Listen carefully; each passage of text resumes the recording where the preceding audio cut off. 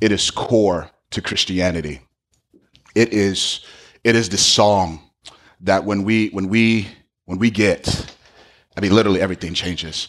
There's certain words that it feels like they become overused, like amazing. Like amazing doesn't mean amazing anymore, right? Like you use it for like C movies. You know, it's like, oh, that was definitely a C movie. But you're like, oh, it's amazing. It's not amazing. And so there's just certain words that just, I mean, they really have lost their meaning and their weight. And there's certain stories that lose that as well.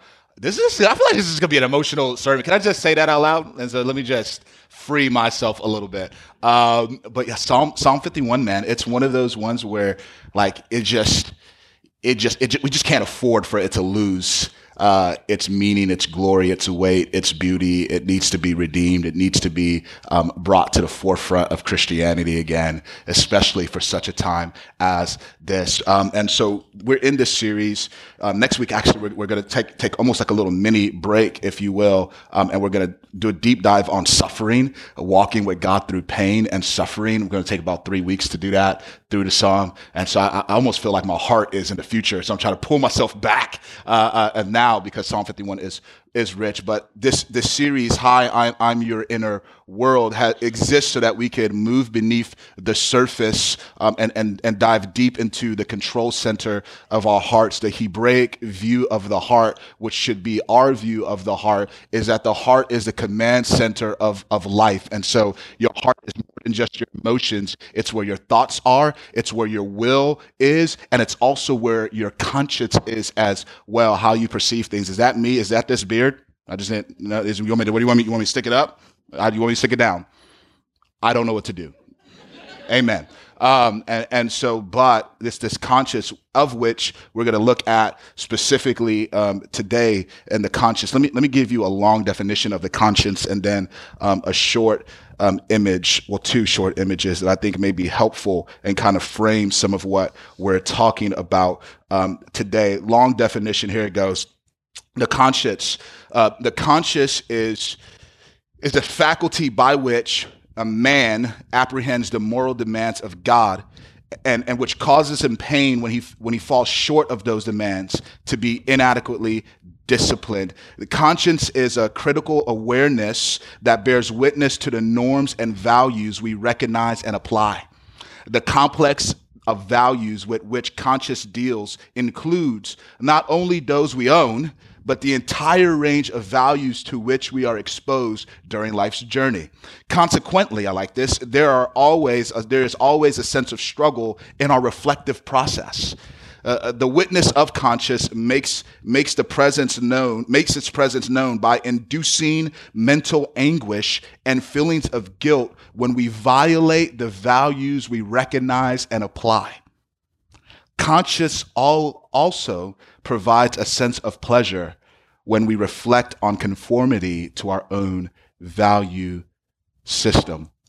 So that's the long definition, short definition. Conscience controls how you see the world around you, and that's how you engage with it. The image associated with it is twofold. It's the compass of your heart, and so it'll help you navigate towards north, towards south, towards west, towards east. And I know we don't really use that a lot. We just put it in the GPS and we just go. But if you don't have a GPS, the compass becomes that. It says, here's where you go, here's where you shouldn't go, here's where there's going to be life, here's where there's going to be pain. It's a navigational system of the heart. When the scriptures speak about the conscience, they speak about it saying that it could be strong.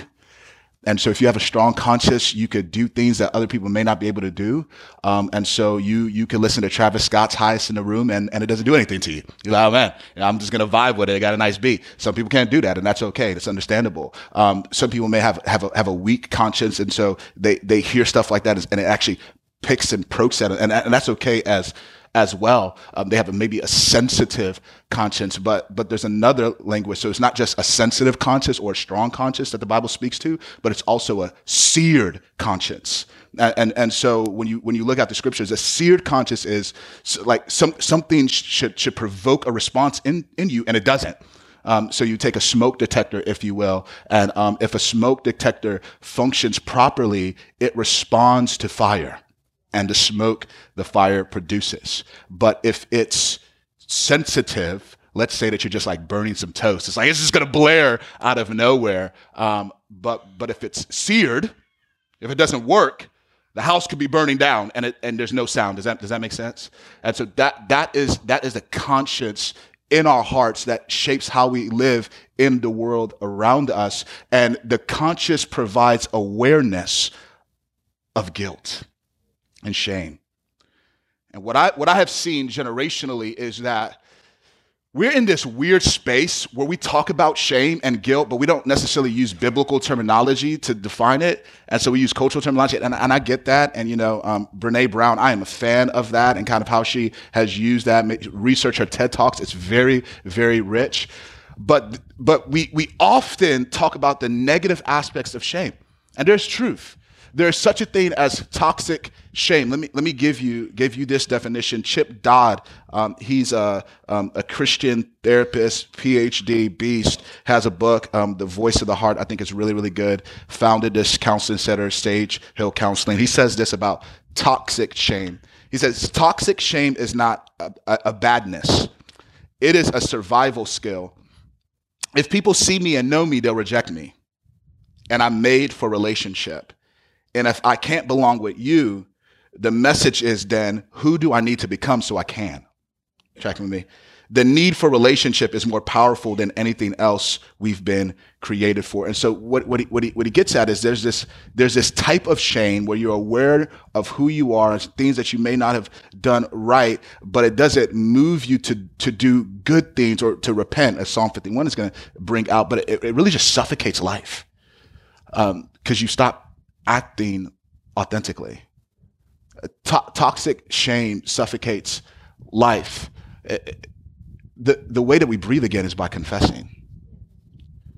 It's by repenting. Confession and repentance, biblical language, they're rich and they help us to breathe again. Here's what I've seen though, culturally, but then also in a Christian space. Like, we make it very difficult to confess and repent. Like, one of the ways we make it difficult is we lack examples of people like actually doing it. So there's a lack of healthy examples of people confessing and repenting when their conscience rightfully convicts them. Because we lack examples. Also, there's this sense where we minimize sin. Like, there's a tendency in all of us to maximize the sin of others and minimize the sin of self. And so essentially it's not that bad. What I need to confess, nothing, that's not that. We're all broken. We're all imperfect people. So confess. No, that's like so 1942. That was that, that's a system over there. That's not where we are now, because everybody's broken. And if everybody's broken, nobody's broken. And so that whole mindset is weird, but we do it. We minimize sin. The other thing is we lack examples. We minimize sin, but then also we have we've had bad experiences where people have responded poorly to us when we've confessed. Yeah, like have you ever been sharing, like pouring out your soul with somebody? And then they're like, oh my, they give you that stank face. Like, you're like, is that my breath? And maybe it's my breath. Because I hope it's not what I said. Because if it's what I said, I'm never going to share anything with you again. Right? Am I lying? You've had those experiences where it's like you pour out your soul and somebody throws it back in your face. And you're like, that didn't work. Not going to do that again. And unfortunately, we relate to God like that. And so we just don't confess to him either. We don't confess to anybody. And so we stay in this prison of shame, suffocating, dying slowly. And you know what's fascinating? Everybody can see it though. So it creates this illusion of freedom, but everybody can see what's really going on, at least those who are really close to you. And so really the goal of this is to give us a pathway to freedom through confession and repentance so we could breathe again. I've spent much time trying to figure out a clear and clever way to communicate, and so it's going to feel like some rambling, and I'm cool with that. So I hope you're cool with that too, because there's just so much richness in Psalm 51. But as we walk through just some of the layered beauty here, the prayer is that we would have a pathway to confession, repentance, so we could breathe again. We need to understand the nature of it. What does it actually mean? What does it actually look like? What should it produce? So that actually will be the flow of our time as well as we unpack the dynamics of confession and repentance so that we can breathe again. And I mean that. Please don't, I've heard Psalm 51 before me. All right. Don't do that. Like dial in. Hopefully, God will speak to us as he already has. Let me read it all the way through and then we'll take it bit by bit. Psalm 51, I'm actually going to read the heading. The heading matters. Psalm 51, to the choir master, a psalm of David, when Nathan the prophet went to him after he had gone into Bathsheba. Can you just imagine some of your deepest, darkest moments being turned into a song? Isn't that weird? But we actually like music like that, right? Selena Gomez just released this song, and it's just killing Justin Bieber. And but we liked it. We're like, oh, man, thank you for pouring out your soul. And so God literally is using one of the deepest, darkest moments of David's life to lead us. Thank you, Lord. Verse 1, it reads like this: have mercy on me, O God, according to your steadfast love, according to your abundant mercy. Blot out my transgressions. Wash me thoroughly from my iniquity and cleanse me from my sin. For I know my transgressions and my sin is ever before you. Against you and you alone have I sinned, and I've done what is evil in your sight, so that you, God, may be justified in your words and blameless in your judgment. Behold, I was brought forth in iniquity, and in sin did my mother conceive me. I was born this way. Behold, you delight in truth in the inward being, and you teach me wisdom in the secret heart. Purge me with hyssop, and I shall be clean. Wash me, and I shall be whiter than snow. Let me hear joy and gladness. Let the bones you have broken rejoice. Hide your face from my sins, and blot out all my iniquities. Create in me a clean heart, O God, and renew a right spirit within me. Cast me not away from your presence, and take not your Holy Spirit from me. Restore to me the joy of your salvation, and uphold me with a willing spirit. Then I will teach transgressors your ways, and sinners will return to you. Deliver me from blood guiltiness, O God of my salvation, and my tongue will sing aloud of your righteousness. O Lord, open my lips, and my mouth will declare your praise. For you will not delight in sacrifice, or I would give it. You will not be pleased with a burnt offering, no. The sacrifices of God are a broken spirit, a broken and contrite heart, O God, you will not despise. Do good in Zion, in your good pleasure. Build up the walls of Jerusalem. Then will you delight in right sacrifices, in burnt offerings and whole burnt offerings. Then bulls will be offered on your altar. All right, let's get to work. There's a lot here. So much. We can't. Literally every verse is, it's worth a sermon. It's worth a day of just meditating on.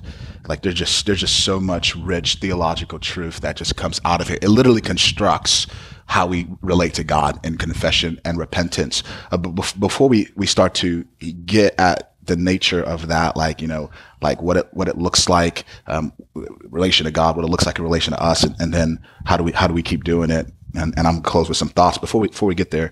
Let me just frame what's happening here, because I've read, if you've been, how many people have been Christian more than 5 years out of curiosity? Don't raise your hand, because then it's awkward, because the people next to you are going to be, don't do what I do. You know what I'm saying? Do I say amen? But you probably heard this if you've been a Christian longer than 5 years. And you just there's just certain things that you just become so familiar with. He's like, I gotta know that. And man, I just spending a week in Psalm 51 has got me brooding. I'm brooding. I'm like, that dude is brooding everywhere now. But man, there's just some stuff that just was absolutely jarring. As I read this. And so let me just invite you to what caused me to brood a little bit. Is that fair? Awesome. So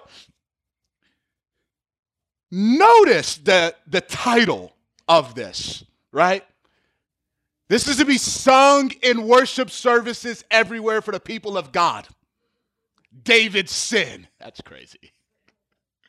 That your sin can lead to somebody singing praises to God. Only if it's confessed and repented of. That's what it gets at. And so not to hide sin, but to bring it to the light. So that was jarring to me from the beginning. Furthermore, often when we look at Psalm 51, we see grace, we should, full of rich grace. Create in me a clean heart. Don't cast your face from me. Cast your face away from my sin. Oh, you're abundant in mercy, steadfast. So it's rich grace that David's experiencing because he's actually confessing. He's breathing again. He's not silent. Psalm 32, it talks about what happens when we're silent. He's like, when I hid my sin, when I was silent, my bones wasted away. I died from the inside out. Hi, I'm your inner world. And I was dying when sin was there and I didn't speak on it. He's not silent. This isn't a psalm of David's silence. So there's grace that was met with him when he started speaking. But the grace didn't start when David started confessing. No. This is saturated with grace. But the grace wasn't when God was extending forgiveness, per se. It was when he was exposing brokenness and removing David's hiding places. Let me explain. This whole scene is a story in David's life where King David, one with the harp and the flute, that's a guitar, so one with the harp, King David making songs, dancing undignified, loving Jesus, pursuing him. King David had a hiccup in his life, if you will, huge hiccup, where essentially one of his mighty men, one of those that he would go to war with, one of his soldiers, his friends, he sinned against him. And here's how he sinned against him. He saw his wife, and his wife was, bathing on the rooftop, and he was like, man, she's naked out there. And so he was like, I have this great idea. I am going to take her. And so he took her. He used his power to abuse her. He objectified her. He abused her. Sad. Wicked David. Had sex with her. She got pregnant. He's like, oh, snap. Has this great plan. He's like, I'm going to bring my friend, my mighty man of valor, Uriah, back home, and I'm going to get him drunk so that he can have sex with his wife, and then she'll think it's his child. So even if he comes out looking like redheaded baby, he's like, oh, I don't know what happened. Maybe like it skipped the gene. So this was his plan, to get his good friend drunk so that he could go have sex with his wife, and David would be scot-free in the clear. Now, that plan didn't work. And what we started to see is multiple times David tried to get him drunk. And what we saw was that Uriah was a better man drunk than David was sober. He was like, how can I have sex with my wife and enjoy this intimacy that's good, that's beautiful, it's powerful, while my friends are on the front line dying? I can't do that. David's like, all right, well, you wanted the easy way. I got another plan. And so he writes this letter. He gives it to Uriah. Uriah gives it to his general. And the letter said, put Uriah on the front lines. And when the fighting is the fiercest, you pull away. And then Uriah is going to die. So Uriah is literally carrying his own death warrant. And you know what happens? The general sees this. He doesn't stop because injustice is contagious. Doesn't stop. And he does it. Uriah dies. And then David, wicked David, grabs Bathsheba as she's mourning the loss of her husband, and he takes her as his wife and starts comforting her. And he thinks he's in the clear. He's living the dream. I'm good. No one will ever know. I'm the king. Got power. And what happens is God sees all. God knows all. And God in mercy sends Nathan, a prophet. And Nathan tells him the story. And David starts getting angry at the story. This is 2 Samuel. And he was like, whoever did this, they deserve to die, and they must return what was stolen fourfold. And Nathan says, David, you are that man. And David, he's just floored. He's floored. But you know what? It leads him to repentance. You see what I mean? That's grace. The grace of God wasn't just, I'm going to forgive you, but I'm going to expose you and to remove the hiding places so that I can forgive you. Here's why that's jarring to me. And let me just apply that and then say one more thing that just kind of just jarred me and then pick this text apart a little bit more. All of us need a Nathan. No exemptions. All of us need a Nathan in our lives who could come in and be like, my dude, you are that man. That's one. The second part of that is some of us don't live lives that invite people to be Nathanly. So we're so adverse to correction that if somebody comes up, you're like, you're just hating. You're hating. And it's like, no, my dude, you're in sin. Let's deal with this. Like, there's brokenness there. Let's wrestle, because there's grace to be found if we expose and then we remove the hiding space. Some of us don't live lives that invite people being Nathanly, and you know who you are. Can't nobody tell you Nathan. You see the pun there? So I like that. Yeah, I practiced that one. Right. All of us need a Nathan. Some of us don't live lives that invite people being Nathan Lee. And here's the last thing, the thing that really jarred me. Some of us need to be more Nathanly, because we are wired that way. Let me say, I am not wired that way. I like conflict, I really do. But I like conflict when it comes to me. Now I'm like, all right, let's go. Fight or flight, I'm a fight. That's my natural tendency. But I'm not just gonna go out and look for conflict. That's just not the way I'm wired. Like, I will avoid that and I will look for the path of least resistance. I'm not that way. You know, our church has actually suffered because of that. Because I'm more of that chill guy. It'll just kind of work itself out in the future. And so people who are more Nathanly in their disposition and their wiring, they don't feel the freedom to step into that. And if you are that, let me just free you. We need you. As a body, we need you. That's why God has given diversity to the body, not just ethnically or economically, but with giftedness. We need you to step into that sacred space of saying, you are that man. Now, that travels best and furthest through the context of relationship, amen. But truth is truth.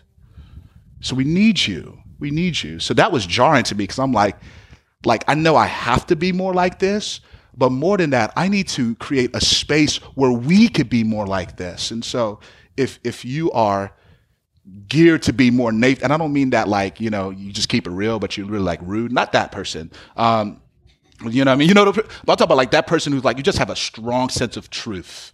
Your conscious like moves towards truth. Like, man, we desperately need you. So that was jarring to me.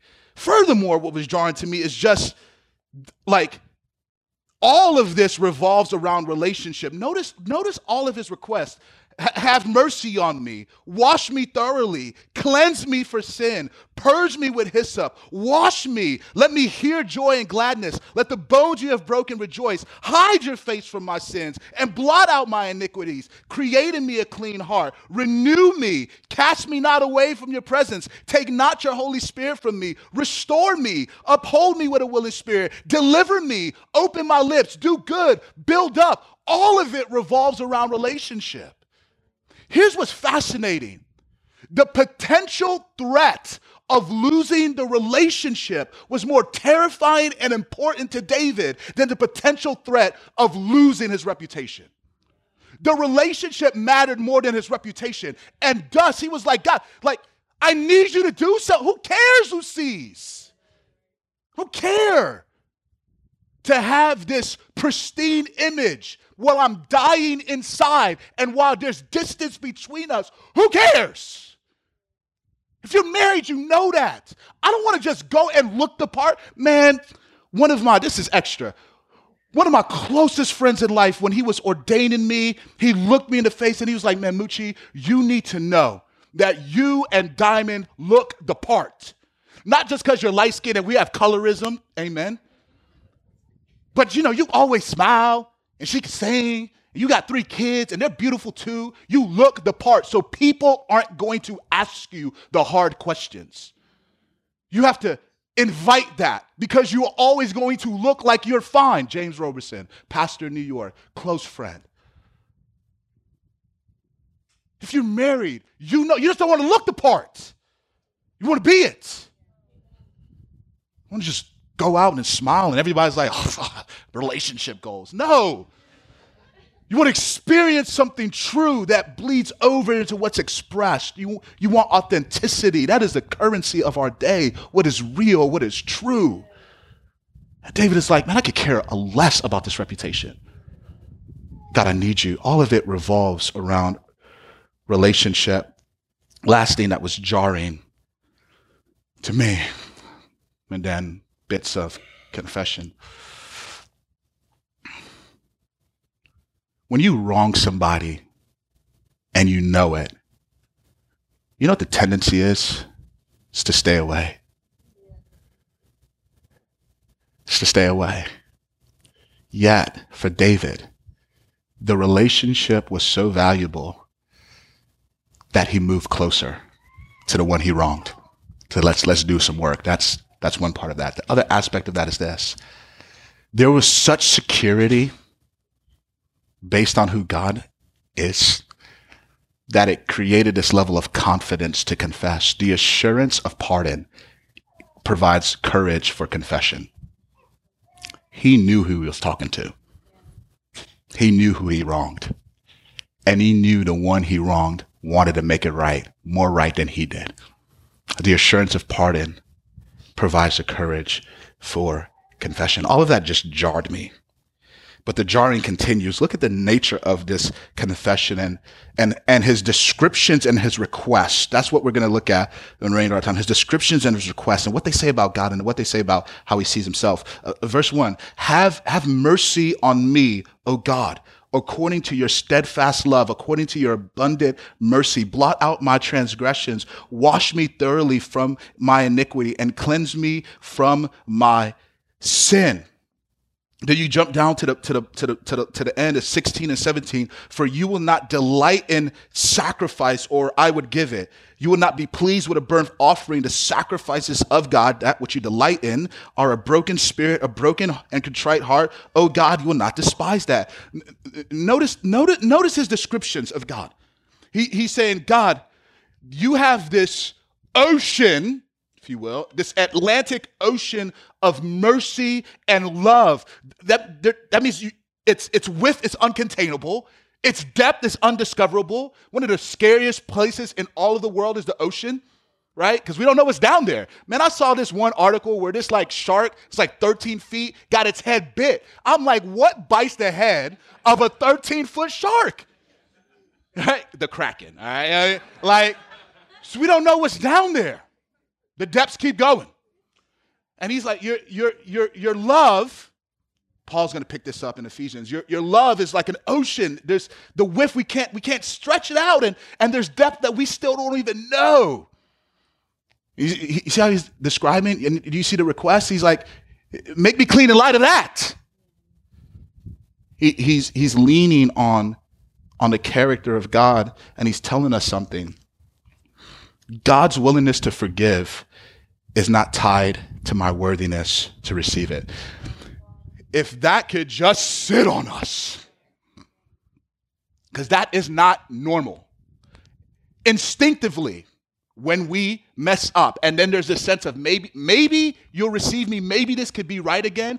What we do is we try to put our best foot forward. So we got to make sure that all of our syntax is good. So I'm going to butter you up before I say I'm sorry, so that you have no reason not to forgive me. I'm going to bring all the flowers in the world. If you're like me, I'm going to do all the dishes I can. You know what I mean? I already have the bartering down and what I need to make myself more worthy so that you could accept me. And what he said, especially at the end, you don't delight in any of that. Just a broken, contrite heart. Furthermore, it says God doesn't turn away the heart that says, here I am. I like that. God takes us as we are, where we are. And we need that. If I could continue, this isn't partial forgiveness that David is asking for, because God doesn't give it. God gives complete forgiveness. He says, wash me clean, whiter than snow, pristine, pure, spotless, blameless, make me new is what he means. I love God. So the nature of confession is tied to the goodness and power of God, his willingness to forgive and his ability. I'm running out of time. Let me move towards how the descriptions and requests, what they say about David. Verse 9. Hide your face from my sins and blot out all my iniquities. Create in me a clean heart, O God, and renew a right spirit within me. Cast me not away from your presence, and take not your Holy Spirit from me. Restore me to the joy of your salvation, and uphold me with a willing spirit. I said earlier, what was jarring is how it revolves around relationship. But notice the request. The request isn't just, forgive me for what I did. It's transform me so I do stuff differently. You see that? He's not just asking for forgiveness, if you will. He's seeking the Lord for restoration, for transformation, for renewal. That's a difference that matters. He's not just absolve me. He's transformed me. Make me new. Make me different. He's repenting. We have this view of repentance that's merely just, you just stop doing bad. That's repentance. Just stop, all right? You know, it's kind of like we're dogs or something. Don't do that, Gambit. That's my dog's name. I want to change it to Odin, but I get outvoted regularly in my house, and it's a semi-democracy. # America, all right? And so he's not, that was too much. And so he's not like, just stop. That's not what he's doing. He's not just saying stop. He's saying, I want to be able to do some stuff. The stuff he wants to be able to do is not based on how he sees life, but it's based on how God sees life. We know this because all throughout the scripture, when he is repenting, when he is confessing, he is saying, it's according to your sight, O God. I've done evil according to your sight, not according to my eyes, but according to how you see things. And so to do right isn't going to be what's in my eyes, it's going to be according to how you see right. You tracking with me? He's saying, God, I want the compass, I want my conscience, my worldview to be transformed by you, not me. I want you to lead me and guide me in truth.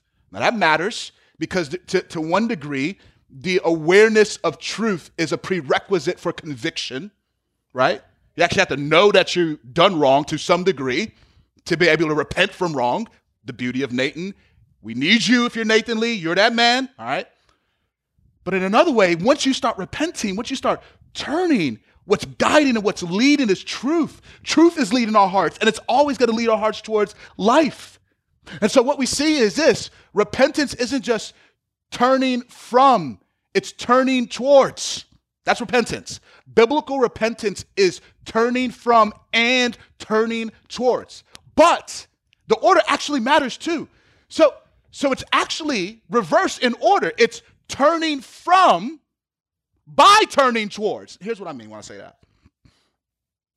I have discovered in the year 2019 that I am part of the 75% of all African Americans. And I am lactose intolerant-ish, all right? And so I put that ish there because I have African DNA, so I got mutant insides, all right? So I could just bear stuff a little bit differently. Now, in these moments where I've realized that I'm truly lactose intolerant-ish, it's in the after effect of taking the milk.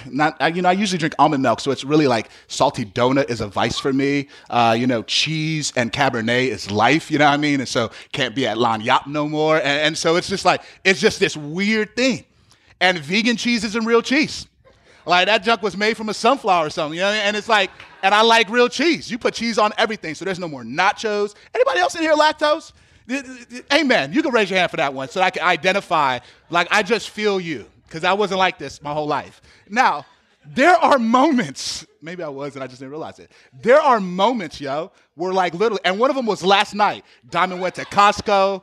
She got this caramel corn, that bag of like mixed corn, like, you know what I mean? Like it's like Garrett's. And so she got this huge bag of corn and I looked at it, and it was Go Stros. So I was watching the game and I was like, I'm going to take this risk. Right? You know what I mean? I'm going to risk it. Those moments when you look at it and you know what's coming, but you're like, it's worth the risk.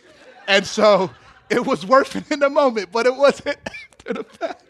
It was not. It really wasn't. Or this morning. But in that moment, the consequences, like they weren't bad enough to stop me from eating that caramel cheddar corn. Does that make sense? That's real life. Most of us calculate. We're like, man, I'll take that consequence. I see it in my kids all the time. I'm going to take that risk, right? Don't you do that? You count the cost and you're like, if you're willing to endure the consequence, you're like, let's go, get busy. And so in a very real sense, just not wanting certain consequences isn't enough to make you do what's right. I tell Noah all the time, I had to tell him this 2 days ago. I was like, Noah, you must love what's right more than you fear what happens when you do what's wrong. It's loving what's right. It's loving what's true. It's loving what's beautiful more than the consequences of what's wrong. That's why it's turning from by turning towards. So I'm turning towards God. I'm seeing him as true. I'm seeing him as beautiful. I'm seeing him as good. And it is his goodness that leads me to repentance, to turn from what's wrong. Not merely just the consequences of when I mess up and those 2 a.m. moments again where shame is attacking me. I'm being bombarded by my thoughts. No, that's not enough. It's not strong enough. Your heart is too strong for that. You need an expansive vision of the goodness of God. It's repenting is turning from, by turning towards. Closing thoughts of what we do and what happens when we do it. These are just implications. First implication is 12 through 15. Restore to me the joy of your salvation and uphold me with a willing spirit. Then I will teach transgressors your ways and sinners will return to you. My tongue will sing aloud of your righteousness. And O Lord, open my lips and my mouth will declare your praise. This is the title of this psalm. He's received grace, and now in the receiving of grace, he's delighting in sharing it and showing it. Notice what's happening here. He's saying, this thing I was marked by, this sin that tried to define me, is actually going to be a doorway to greater grace for others. This is John 4, woman at the well. That woman that everybody talked about because she had multiple husbands. And Jesus is like, I'm going to heal you from the inside out. New water. Never thirst again. She's like, give it to me because I don't want to come back here. I don't want people to talk about me. And he's like, no. It's going to do more than that. It's going to transform you and refresh you and give you a new spring. And she starts to drink from this living water, and she leaves her jar, and she goes back into the town of people who would talk about her. And she says, come and see a man who told me everything about me. Could he be the Christ? Because once you've experienced true grace from the inside out, you're free. And then you go out and you delight to share it and show it to others. Those who know grace delight in showing and sharing it. Another implication. Against you and you alone have I sinned and done evil in what your sight, so that you may be justified in your words and blameless in your judgment. Those who never repent will always leave a trail of bodies, eventually their own. You could tell when someone doesn't know how to confess and repent. There's always a gap in the relationship. Nobody can get close to that person because they're interacting with a fraud. Intimacy is severed. That's relationships 101. And what you see is that may happen in our everyday experience of the here and now, but if we live life like that, absence of repentance, that will carry on into eternity where we're separated from God forever. And he'll be right to say it. Pure in his judgments. Trails of bodies eventually our own. But then the last bit, those who confess and repent are regularly free. Those who confess and repent regularly are free. Romans 8:1-2 says this, behold, there is now no condemnation for those who are in Christ Jesus. For the law of sin and death, for the law of sin of spirit of life has set you free in Christ Jesus from the law of sin of death. So here's what he's saying. The accusation of sin and shame on our conscience is you are something. You are this. Not just you've done something, but you are something. And the freedom is this. Yeah, you're right, but I'm different. You see what I'm saying? It's like, what's the accusation anymore? Well, you're right. I am that to some degree, but I'm different now. They're made new. Spirit of life. So there's no more accusations, because the accusations of sin lead to condemnation. You are something, you've done something, now you deserve something. Where's the condemnation now? For my sin. It's nailed to a cross with Jesus, who says, you know what? They were something, they did do something, and they did deserve something. But you know what? Instead of them dying, I'm going to die, which is the gospel. That Jesus doesn't just die for us, he dies instead of us. That's the gospel. His life for mine, my life for his. So where's the condemnation? You know that Moochie guy, he's kind of, yeah, you're right. But you know what? I'm free. What's up? Man, you know what you did? You know what? Yeah, you're right. But I'm going to spend eternity with Jesus. What's good? You track like, and so there's a different pep in your step when you're able to own the fact that you're not perfect, but you don't sit there as if it's some banner to just be broken and wicked, but you move forward in holiness saying, you know what? You're right, but God got me, and part of God having me is me now pursuing him in holiness. Holiness in the scriptures is not meant to be trivialized. It's where it's like, oh, we got this repentance, we can just do it. But it's meant to be centralized as a pathway to knowing God. That's how I know what to confess and repent from, and that's how I keep going after him. Those who confess and repent regularly are free. You could breathe again, y'all. You could breathe again. And that's what I want for you. I want us to breathe again. And so I'm going to pray, and we are going to take communion, and we are going to sing. And I want it to be a loud song because we are singing, because we are free. And if you say, what do I have to repent from? I love how David said, yo, I was born in this thing. Original sin is a real deal. Like I came out my mom lying and stealing and cheating and being manipulated and bartering to try to make relationships work. Yo, I killed my best friend. All of us have stuff to repent from. And that should humble us all. It should cause us to be masters of repentance. Not masters at inspecting sin, but just masters of repentance. And so if you say, man, I don't know what I have to repent from, well, you sinned against the Lord in the way that you treated people this week. When David was caught, he's like, yo, against you and you alone have I sinned, even though I killed one of my best friends. And so I pray, Pastor Devin's going to lead us in communion, and we could sing and repent, and we'll be back to dismiss. I want to actually pray a song, if that's fair. We've talked about it. So let me pray this song. Psalm 32. Blessed is the one whose transgression is forgiven, whose sin is covered. Blessed is the man against whom the Lord counts no iniquity, and in whose spirit there is no deceit. For when I kept silent, my bones wasted away through my groaning all day long. For day and night your hand was heavy upon me. My strength was dried up as by the heat of summer. I acknowledged my sin to you, and I did not cover my iniquity. I said, I will confess my transgressions to the Lord, and you forgave the iniquity of my sin, Selah.